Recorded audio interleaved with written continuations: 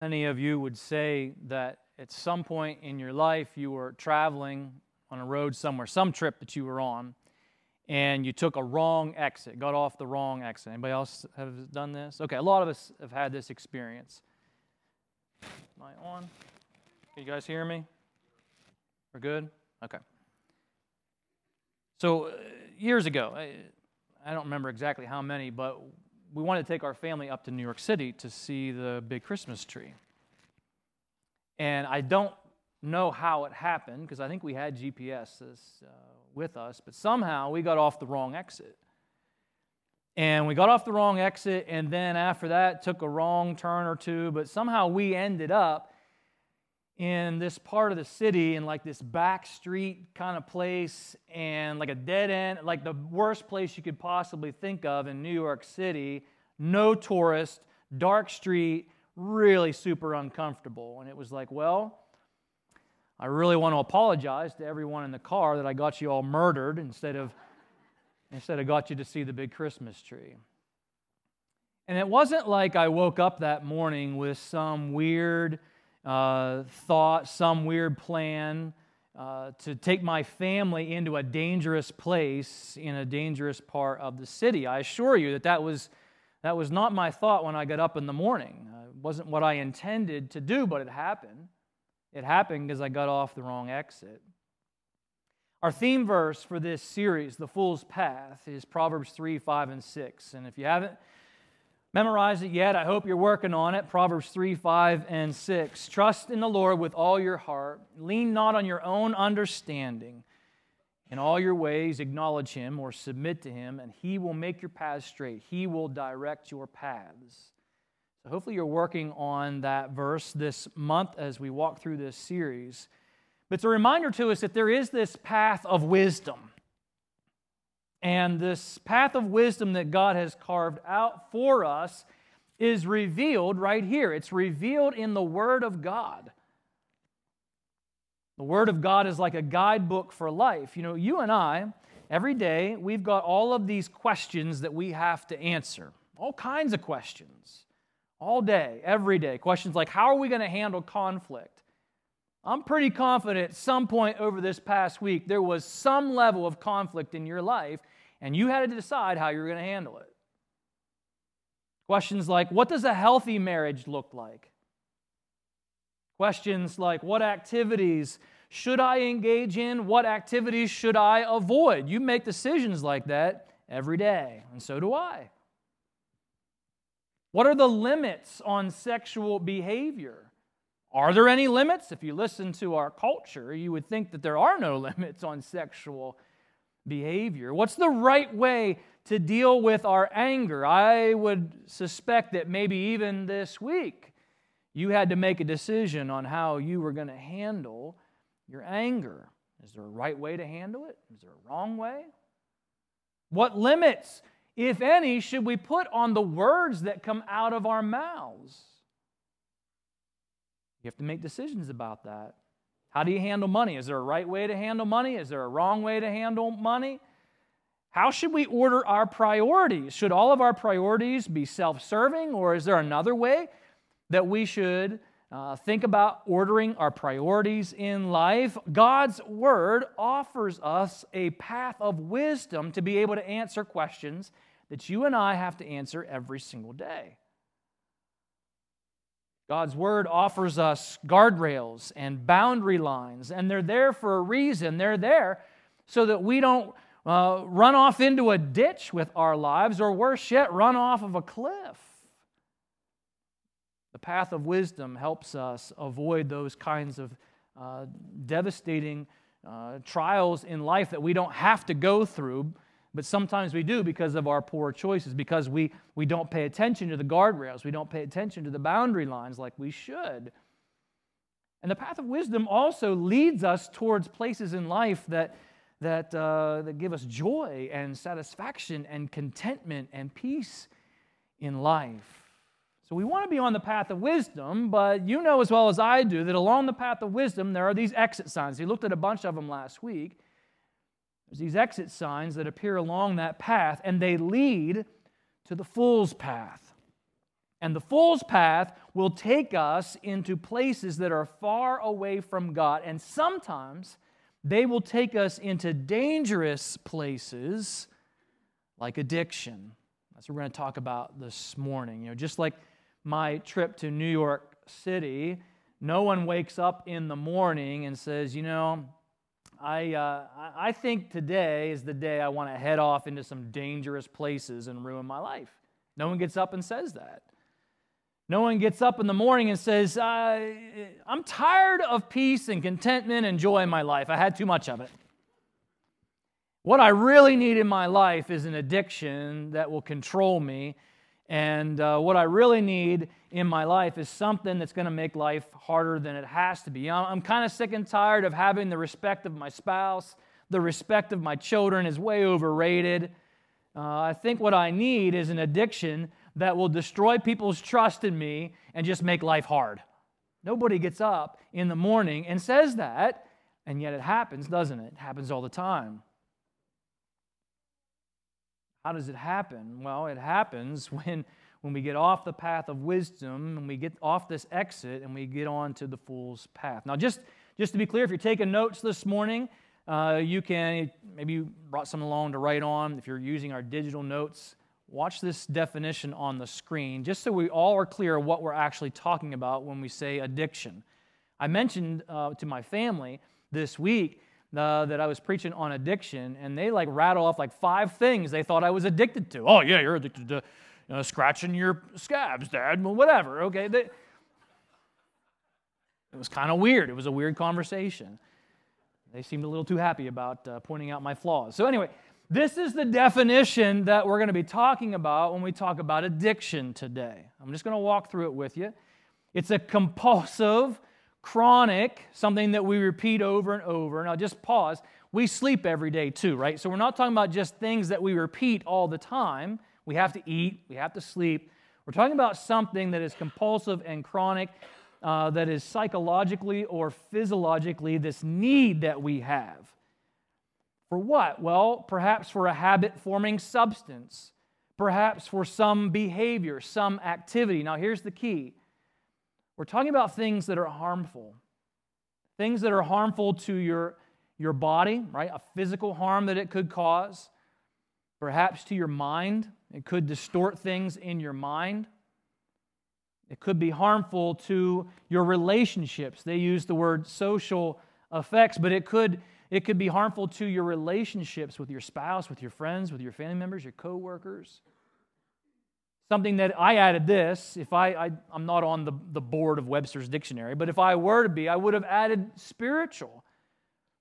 Because addictions can cause harm to your heart, not your physical heart. I'm talking about your soul, your spiritual growth and maturity. Of course, the end of that definition, typically causing well-defined symptoms upon withdrawal or abstinence. So this is what we're talking about as we discuss addiction today. And the most obvious examples when I say the word addiction that probably come to mind are things like alcohol and drugs and nicotine and gambling, pornography. And these are probably examples that you automatically think of when you think about addiction. And that's okay, because that would certainly fall under this definition. But some of you right now are thinking, I guess I can take the morning off because, I'm not an alcoholic. This doesn't apply to me. I'm not a meth addict. I'm not a pervert. I'm like Robert Palmer. You might as well face it. I'm addicted to love. That's it, right? Some of you got that. Good. I didn't know. I didn't know if you would get it or not. And if that's you, praise God. By God's grace, you wouldn't fall into that category. But I'm asking you, please don't tune out. Because addiction is like idolatry. It can be to anything that we use to replace God. It could be to anything that takes the place of God in our lives as a source of joy, a source of contentment or satisfaction, a source of peace, something that we run to when we're stressed or bored or have pain in our lives. We run to this instead of God. It can become an addiction. It doesn't even have to be something inherently sinful. I'm going to ask if you would to join me in Isaiah 44. Would you join me there? Isaiah chapter 44. It's in the Old Testament, and this is a passage about idolatry. And it's a fascinating passage. I want to walk through it with you, but we're going to pull something out of this passage that I think really applies to our discussion on addiction. We're going to jump into verse 13. It's describing a wood carver. And this wood carver measures a block of wood. So just imagine you've got this wood carver. He has a block of wood, and he's carving something. He draws a pattern on it.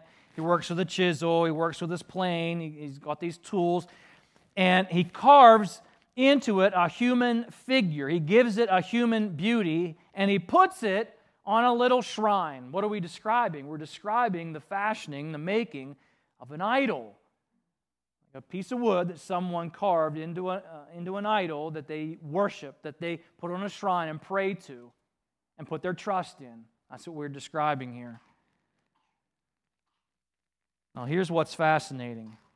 This block of wood, where did he get it? Well, he cut down cedar, and he selected maybe cypress. He selected perhaps the oak, right? This was a tree. Did he create the tree? He did not create the tree.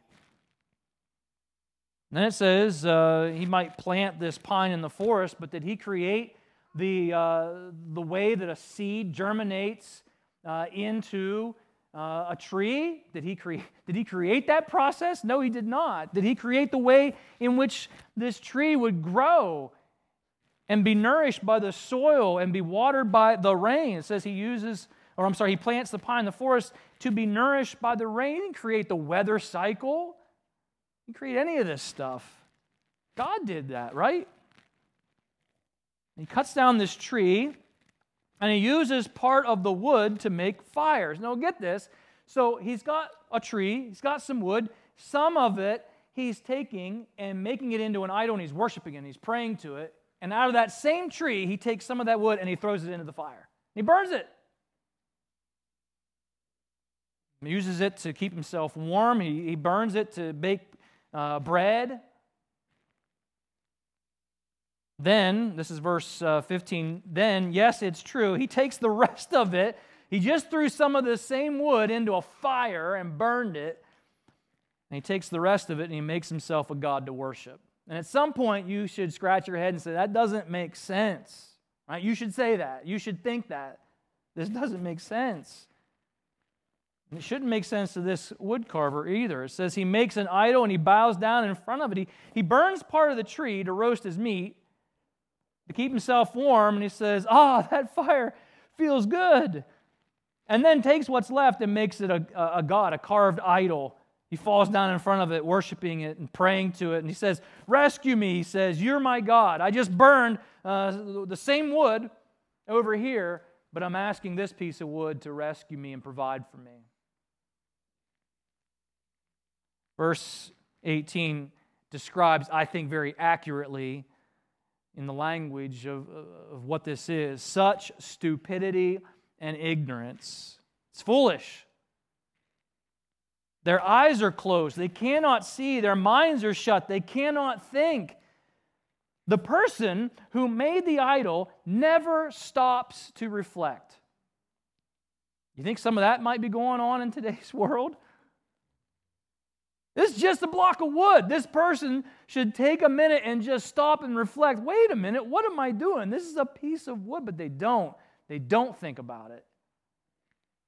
I burned half of it for heat. I used some of it to bake some bread and roast my meat. How can the rest of it be a god? That's a great question that should be asked, but he doesn't ask it. Should I bow down and worship a piece of wood? No, you should not. See, the fool doesn't see that he's worshiping something, that he's putting trust in something that cannot bring joy, that cannot bring satisfaction, that cannot provide. Doesn't see that God's the one that created the tree, that God's the one who provided the rain to make the tree grow. And instead of worshiping and trusting in the creator of the tree, The woodcarver in this story, in this section of Scripture, worships the tree. Fool worships the idol. The reason I wanted you to see that, it's obviously a really good passage when it comes to idolatry. You need to make sure that we've cleansed our lives of any kinds of idolatry. But I think in our conversation about addiction, it points something really, really important out to us, and that is this, that even ordinary things, sometimes things that are good, sometimes things that are neutral, can become an idol in someone's life, like it did with this woodcarver, right? An addiction can be the same way. There are things in our lives that are good. There are things in our lives that are neutral. They're not necessarily in and of themselves sinful. But they can become places of addiction in our lives that will cause harm to our bodies, that will cause harm to our relationships with God and with others, that will cause harm to our spiritual condition in our hearts. I'll give you some examples. I think you would agree with me that eating is good, right? Eating is a good thing. We need to eat.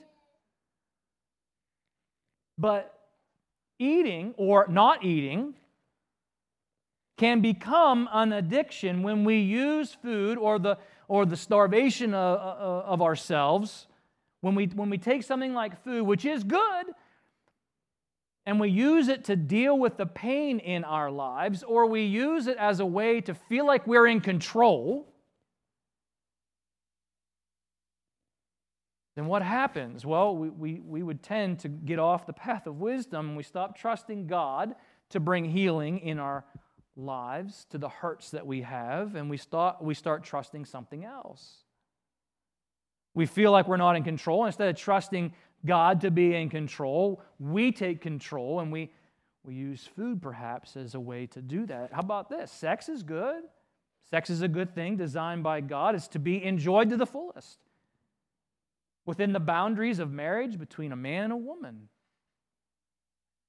But sex can become an unhealthy obsession. It can become distorted in a person's mind and become this harmful addiction to a relationship between a husband and wife, to a person's mind, to a person's desires. Work is good. Laziness, bad. Work, good, right? But work can become an addiction if we are using it to find value, if we're using it to find self-worth. Instead of being satisfied that we are valuable and we have worth because of who we are in Jesus Christ, and that's enough, that's all I need. If we try to find validation and worth and value in work, it can become an addiction. It can become an addiction if we use work to escape from the tensions at home. If we use it as a means towards financial independence from God. We all have to make a living, but if we're not careful, we can become addicted to work because we want to feel like we are in control. And financial independence from God can be a result of that addiction. How about this? Buying things is a normal part of everyday life. We've got to buy stuff. It's not sinful to buy things, but buying things can become an addiction if we use it as a way to deal with the fear that we have of not having enough. If we use it as a way to make us feel like we have value, we have worth because of the stuff that we have. I have some really nice stuff, therefore I am valuable, therefore I have worth. Instead of finding our value and worth in Christ. Exercise is good. Being healthy, right? Trying to stay healthy is a good thing, but working out can become an addiction when it's no longer about being healthy, when it becomes about self-worth, when it becomes about value, when it's about a sense of self-control. I can't control what's going on in my life, but I can control what I eat. I can control how far I run on the treadmill. Therefore, I feel better that I'm in control of this, rather than trusting God for those tensions that we sometimes feel in life when life feels out of control. And that's a tough one because exercise is a really good way to reduce stress in a person's life, right? It's a good thing. But when I'm fully dependent, watch, there's a line, and it's a hard one to find, I admit, and I've crossed it personally. I have. I've been guilty of this. There's this line that can be crossed where I'm no longer depending on God to deal with the stress in my life. I'm depending on this exercise.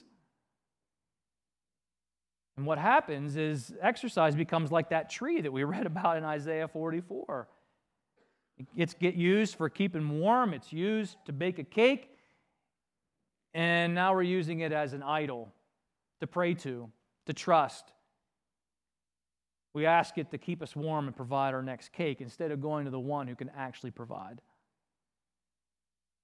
And again, I'll be the first. I thought about this. I thought, how can we really make this interactive? Maybe I'll get a microphone and we'll just go down through and I'll just point to random people. What are you addicted to? You want to do that? We could do that. No? So I'll be the first to admit in the room that I've crossed these lines. I've been guilty of crossing the line and taking something good, something neutral, something healthy, and distorting it into something that will pull my heart away from God, something that replaces my dependence on God. It can happen to any of us, and it can happen quicker and easier than we think, sometimes in subtle ways. And then we've taken the exit off the path of wisdom, and we're going down the fool's path, and sometimes we don't even realize that we're doing that until we're farther down that road than we ever thought we would go. So listen, if you're not struggling with some of the really destructive behaviors like drugs or alcohol, pornography, could we at least consider the possibility that there are things in our lives that we may feel that we need more than we need God? Could we consider that possibility together? We feel like we need this, whatever it is, to deal with our stress more than we need God, to feel safe and secure more than we need God, to cope with the pain inside of us, to cope with the anger inside of us more than we need God, to feel a sense of worth and value more than we need God. In the New Testament, there's this piece of wisdom in 1 Corinthians chapter 6, verse 12. I want you to look at with me. 1 Corinthians 6:12. This is the kind of thing that you'll find on the path of wisdom. 1 Corinthians 6:12.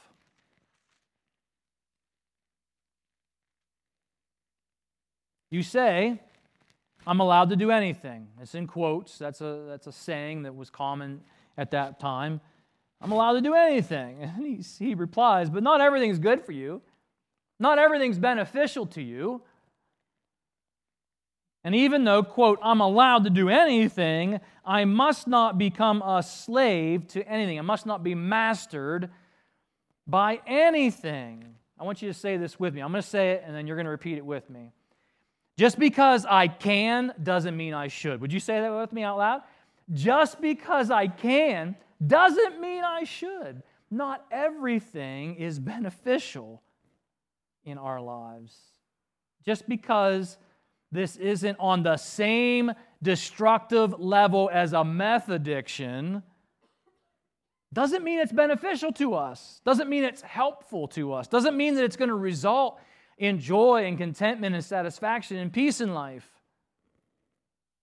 And when we become mastered, controlled, enslaved by something that we feel that we have to survive, something that we must have in order to relax. We must have this to feel a sense of value. Then we're moving towards an addiction. If it's something that we feel like we're going to put greater trust into, greater dependence into whatever this is, instead of God, we've taken the exit off the path of wisdom towards the fool's path. Last week, I confessed to you my addiction to cookies, and thank you for praying for me throughout this week. It's apparently a bigger problem than I realized. I mean, who finds Who finds a mysterious container of cookies and just decides they're going to steal one? Who does that? I was willing to risk being murdered by poison cookies. I was willing to do that because I wanted peanut butter cookies with the Hershey Kiss on it more than I wanted my own life. Now, I'm being overdramatic on purpose. I want to ask you a question. Honestly, is there something in your life that you would say has mastered you? You don't have to answer out loud. You don't have to write it down so that the person sitting next to you can see it. You don't have to do that. But I'm just asking you to be honest between you and God. Is there something in your life that has mastered you? Maybe it is something like drugs or alcohol or smoking or vaping or painkillers or weed or pornography. Maybe it is something really destructive like that. Maybe it's something a little more subtle. Maybe it's social media. Maybe it's the news outlet of your choice. Can't get enough of it. Maybe it's video games. Maybe it's shopping. Maybe it's an obsession with your own appearance. It could be anything that draws your heart away from God, that you feel like you need more than you need Him. Now, some addictions will ruin your life. We know that. We've seen that. Maybe you've experienced it. Some addictions will destroy your marriage. Some addictions can land a person in jail. Some addictions will take you to a place that is far away from God. A place where you aren't depending on Him, a place where you're not really trusting Him, a place where you don't feel this sense of need for His power. You don't feel a sense of need for His provision in your life because you got this. Just like my trip to New York City in that back street, those aren't the kind of places that we wake up in the morning and say, you know where I need to go today? I need to go to this dark place of addiction. Man, that sounds awesome. Nobody says that. We don't necessarily set out to end up there, but it can happen to any of us if we take the exit off the path of wisdom. So, let's say that your answer to that question, you are able to identify something that you would say, yeah, if I'm being honest, if I'm being brutally honest with myself, this has mastered me. This controls me. This is something I think I have more dependence in and trust in more than in God. Or I find my self-worth and my value in this more than I do in just being in who I am in Jesus. If you would say, yes, I can look at that and I can identify that, okay, what do we do about it? How do we get off the fool's path and back onto the path of wisdom? I want to offer you just a few things that I think will be helpful. Here's the first one.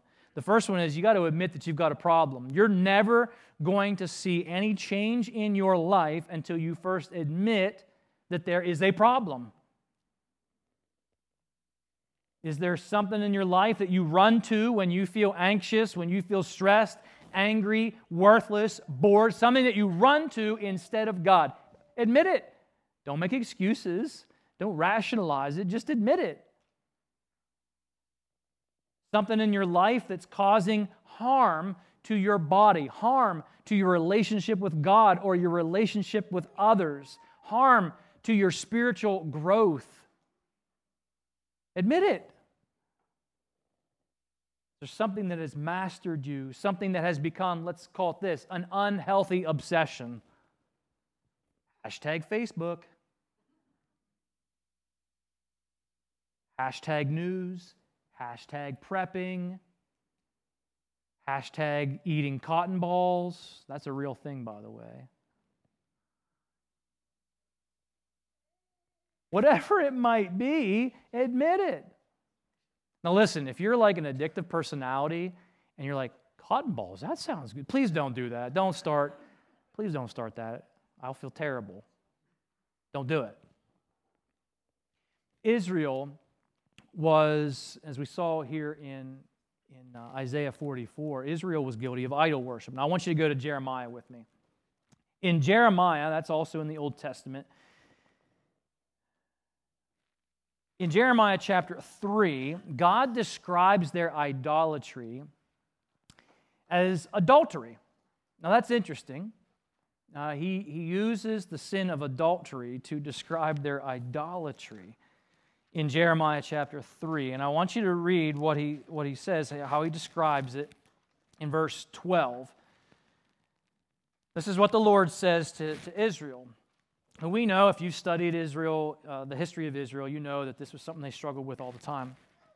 They would be faithful for a while and then unfaithful for a while, and God would discipline them, and it was just like this cycle in their lives.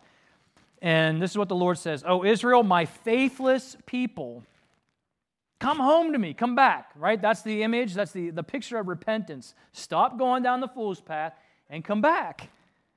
"For I'm merciful, I won't be angry with you forever." Aren't we thankful for that? That God is merciful, that He wants us to repent, He wants to restore us when we sin. We're very thankful for this. But look at verse 13. What's the first step towards that repentance? The first step towards that mercy is in verse 13. "Only acknowledge your guilt. Admit that you rebelled against the Lord and committed adultery against Him by worshiping idols under every green tree. Confess that you refuse to listen to my voice. I, the Lord, have spoken." Repentance, change, starts with first admitting that you're wrong. Admitting that there's a problem in our hearts. Admitting there's a problem in our lives. When we make excuses for ourselves, "I can't help it. I've tried to change. I can't change. I've tried." We say things like, "Listen, I'm not hurting anyone," right? We rationalize our sin. We say things like, I don't have a problem. It's not a big deal." When we do these kinds of things, when we don't admit there's a problem, we will never take steps towards change until we first admit, there's a problem in my heart. There's a problem in my life that needs to change. Once you've done that, once you first admit that there is a problem, now we can start looking for a solution. No one goes looking for a solution if they don't think they've got a problem, right? No one does that. So once we admit we have a problem, okay, here's the problem. What is the solution? The solution to a heart-level change is to trust the one person who can actually change the heart. Let me say that again. The solution to a heart-level change is to trust the one person who can actually change the heart. Who is that? Crowd? It's Jesus. Thank you. Galatians chapter 5. Would you open or go back to Galatians chapter 5 with me? Galatians 5. I'm going to start in verse 15. Verse 15 of chapter 5. Verse 16. Let's start there. Verse 16 of chapter 5 says, "So I say, let the Holy Spirit guide your lives." And so we're talking to the believer when we trust Christ as our forgiver of sin, our Savior from hell. He gives us the Holy Spirit to live inside of us. And the challenge here in Galatians is to let the Holy Spirit guide your life down the path of wisdom. Okay, if we do that, if we let the Holy Spirit guide us, the result will be then you won't be doing what your sinful nature craves. So you've got these cravings, you've got these desires that can become addictions that will drag our hearts far away from God into places we don't want to be. Following the Holy Spirit keeps us from doing things that the sinful nature craves. He describes the sinful nature as wanting to do evil. It's the opposite of what the Spirit wants. The Spirit gives us desires that are opposite of what the sinful nature desires. Now watch. These two forces, what two forces? The Holy Spirit that desires what God wants, that desires righteousness, that desires wisdom, and the sinful nature which desires the opposite of what God wants, the opposite of righteousness. These two forces are constantly fighting each other. There's a war happening, a spiritual war, so that you're not free to carry out your good intentions. But when you're directed by the Spirit, you're not under obligation of the law of Moses. When you follow the desires of your sinful nature, the results are very clear. Now, there's a long list here of sins that can drag our hearts far away from God, that can become addictions, that can become destructive in our lives. They don't lead us toward any good places, and you can read through that long list there. It's not an exhaustive list, it's not a complete list, but it's certainly a good sampling of some of the sins that our sinful nature wants to drag us into. But verse 22 says, the Holy Spirit produces a different kind of result. It's described as fruit, spiritual fruit. What are these? What are these good things? Love, joy, peace, patience, kindness, goodness, faithfulness, gentleness, and self-control, right? These are good things that we want in our lives that lead us into places that are filled with joy and satisfaction and contentment and peace. The gospel tells us that in order for us to really understand our need for Jesus, we have to first admit that we are a sinner in need of a Savior, right? You're not going to go looking for Jesus if you don't think you need Him. So when the gospel says you have to first admit that you are a sinner, far from God, and you need a Savior because you can't rescue yourself. That's what the gospel teaches us. And so now we go looking for the solution to our sin problem, and we find that it is Jesus Christ alone who can rescue us from our sin problem. He's the only one who can provide forgiveness of sin because of His death on the cross and His sacrifice on the cross. He's the only one who can give us eternal life through His resurrection power. When He rose from the dead, He proved that. He proved His victory over sin. He proved His victory over death. It's His resurrection power that can change hearts, that can change lives. And He does that through His Holy Spirit when we trust in Jesus, right? So this is what the gospel teaches us. But the gospel also teaches us that as a follower of Jesus, there's this war going on inside of us every day. There's a spiritual battle happening every day in our lives. And the Holy Spirit who dwells in the believer, He wants to lead us on the path of wisdom. And what's the sinful nature want to do? It wants to drag us back into the ditch. It wants to drag us over the cliff. There's a battle happening inside of us every day, a daily battle that we have to fight until we get to heaven. We have to decide every day, are we going to listen to the Holy Spirit, or are we going to listen to our sinful nature? Well, how do we fight that battle? How do we fight that battle? Ephesians, go to the next letter. Ephesians chapter 6 tells us how we can fight this battle. Be strong, this is verse 10 of chapter 6, be strong in the Lord and His mighty power. You know what it doesn't say? It doesn't say be strong in yourself. It doesn't say fight this battle alone, fight it in your own power. It says be strong in the Lord and His mighty power. Put on all of God's armor so that you'll be able to stand firm against the strategies of the devil. The enemy has a strategy to defeat you. The enemy knows your weaknesses. He knows your soft spots. He knows where the buttons are that would lead you towards addiction, lead you towards being enticed to be drug away by sin. He knows all that. And he's got a strategy. We better have a strategy to fight back. Verse 12, for we are not fighting against flesh and blood enemies. This isn't fought with knives and bullets. This is a spiritual battle. We're fighting not against flesh and blood enemies, but against rulers, authorities of the unseen world, against mighty powers in the dark world, against evil spirits in the heavenly places. There's a spiritual battle happening, and we need to take it seriously. Therefore, how do we fight? Well, we put on every piece of God's armor so that we'll be able to resist the enemy in the time of evil. Do you feel like we might be living in a time of evil? Well, put on the armor of God. And after the battle, you'll be standing firm. What's being promised here is that we can fight this battle and win. Stand your ground. Do you hear that? Stand your ground. You need to fight back. How do we do that? Well, we put on the belt of truth. Where's the belt of truth? Right here. God's Word. We need to know what the truth is. What does God say? I don't care what the news outlet says. I don't care what our culture says. What does God say is true? Because that's what I can depend on. So we need to find truth in the Word of God. We put on the body armor of God's righteousness. So we got to do what's right even when it's hard.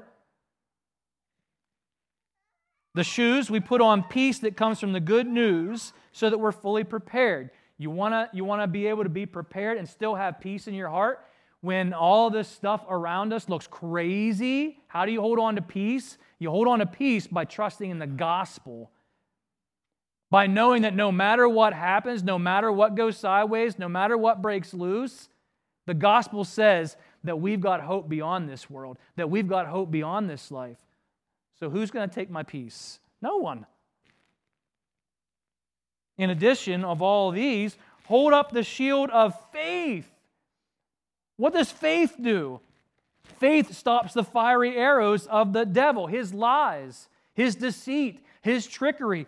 Faith helps us fight those off. The salvation of as your helmet, right? Your trust in Christ alone as your Savior will guard your mind from these lies. The sword of the Spirit, which we just talked about, is the Word of God. We can fight these battles with the truth that we know from God's Word. And of course, we pray in the Spirit at all times on every occasion. We fight these battles by depending on God to fight for us, to give us victory, which means that we've got to be dependent on God and not ourselves. Now, maybe farther back in the room, you can't see this. I don't know. I was standing back there this morning. I thought, maybe they don't know what I've got up here. What is this? Help the people in the back. What is this? All right, we got Starbucks, coffee mug. And if you've already had too much caffeine this morning, please don't rush the stage or beat me up because I'm about to talk about coffee in a sermon about addiction. If he says that coffee is a sin, I will walk out.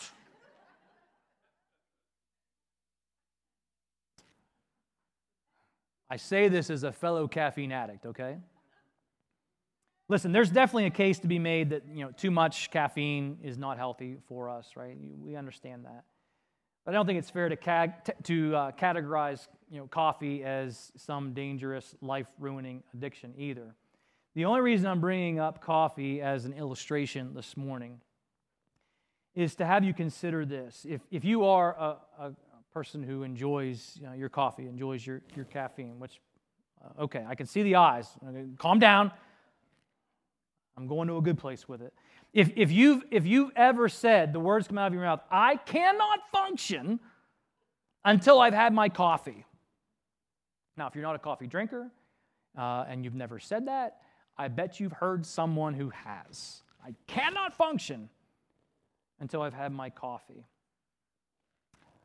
Could we at least pause and ask ourselves the hard question, do we feel that same way about our time with God?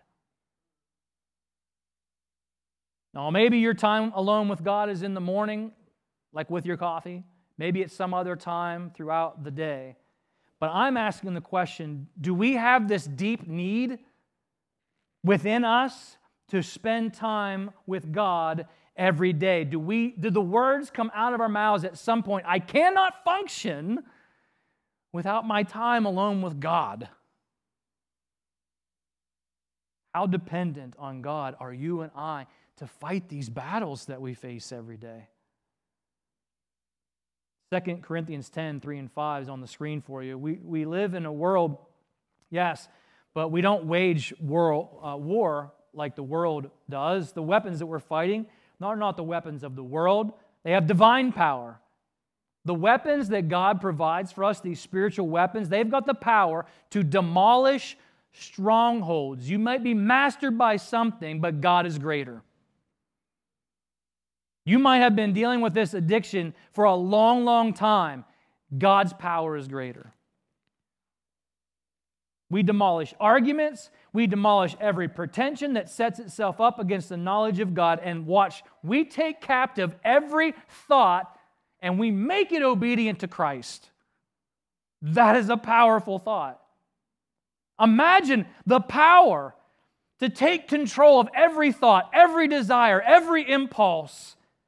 And instead of it mastering you, you mastering it and making it obedient to Jesus Christ. That's incredible. And that's what's being offered to us through God's divine strength.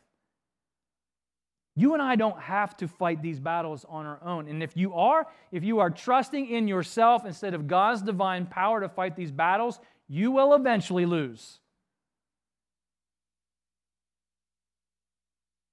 We need to admit that we've got this heart problem and we've got to trust Jesus as the solution. Here's the last thing I'm going to say. We need to ask for help sometimes. Proverbs 28:13. Would you look at that real quickly with me? We're going to close with this. Proverbs 28:13.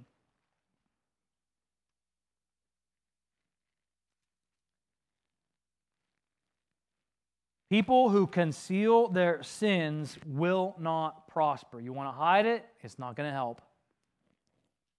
But if we confess and we turn from them, we will receive mercy. James chapter 5, verse 16 says, encourages us, challenges us to confess our sins to each other and pray for each other so we can find healing. Instead of trying to hide your addiction, admit it, trust Jesus as a solution, and ask for some help. Now listen, there are people in our lives that you can't trust to help you. There are people like that, people that you can't trust to keep things in confidence. They'll gossip about you, or they'll perhaps enable you. They'll perhaps tell you what you want to hear instead of what you need to hear, right? That's not the kind of people we're talking about. You and I need people in our lives that we can trust to keep confidence, but also to be honest with us and to point us back to God's wisdom, to tell us what we need to hear, not what we want to hear. It is possible that you might need professional help. You might need to go to rehab. There's no shame in that. Get the help. Get into that support group. Ask our pastoral staff, I need some counseling. Can you help me out? Can you get me connected to some counseling? Maybe you do need some doctor-approved, not self-medication, but maybe you do need some doctor-approved medication, right? Statistically speaking, people are far more successful in breaking addiction when they have help. It's not even close. And I'll say this too, work together as a family to establish guardrails in your lives, in your family unit. We're talking about the phone, the tablet, the computer, the entertainment, the activities, whatever it is, work together as a family to come up with guardrails and boundary lines and limits. Don't trust yourself. Please don't trust yourself. So now what? What do we do? Well, when we found ourselves in that dangerous street in New York City, we knew we couldn't stay there. The longer we stayed there, the more dangerous it became. We needed to turn around and find our way back to safety. You may not have intended to end up where you are. You might have been walking down that fool's path a lot longer than you thought you would travel. So I'm just going to say today's the day. Don't take one more step in the wrong direction. Admit you've got a problem, look to Jesus as a solution, and get some help. And I want to help you with 2 links. On our live stream page and at the end of the digital notes, I put these 2 links on there. One is just an article that every one of you should read. And I would encourage you, read it and then talk it over with a friend that you trust. Talk it over as a family. It's one of those articles that just walks through some really good biblical principles that we can apply to our lives. Talk about it. How can we apply this? Here's the second link. The second link is to a gospel-centered behavioral health ministry organization that can help you with addiction. I'm not saying it's the best one in the world. I'm not saying it's the only one in the world, but it is one that is gospel-centered. And if you need help, click on that link and take that step towards getting some help. We talked about the fool's path to addiction this morning, and maybe there's something that God took the spotlight on and put it right on that thing that's been mastering you. Here's what I'm going to ask you to do before we leave. I'm going to ask in your mind, in your heart, to look at it.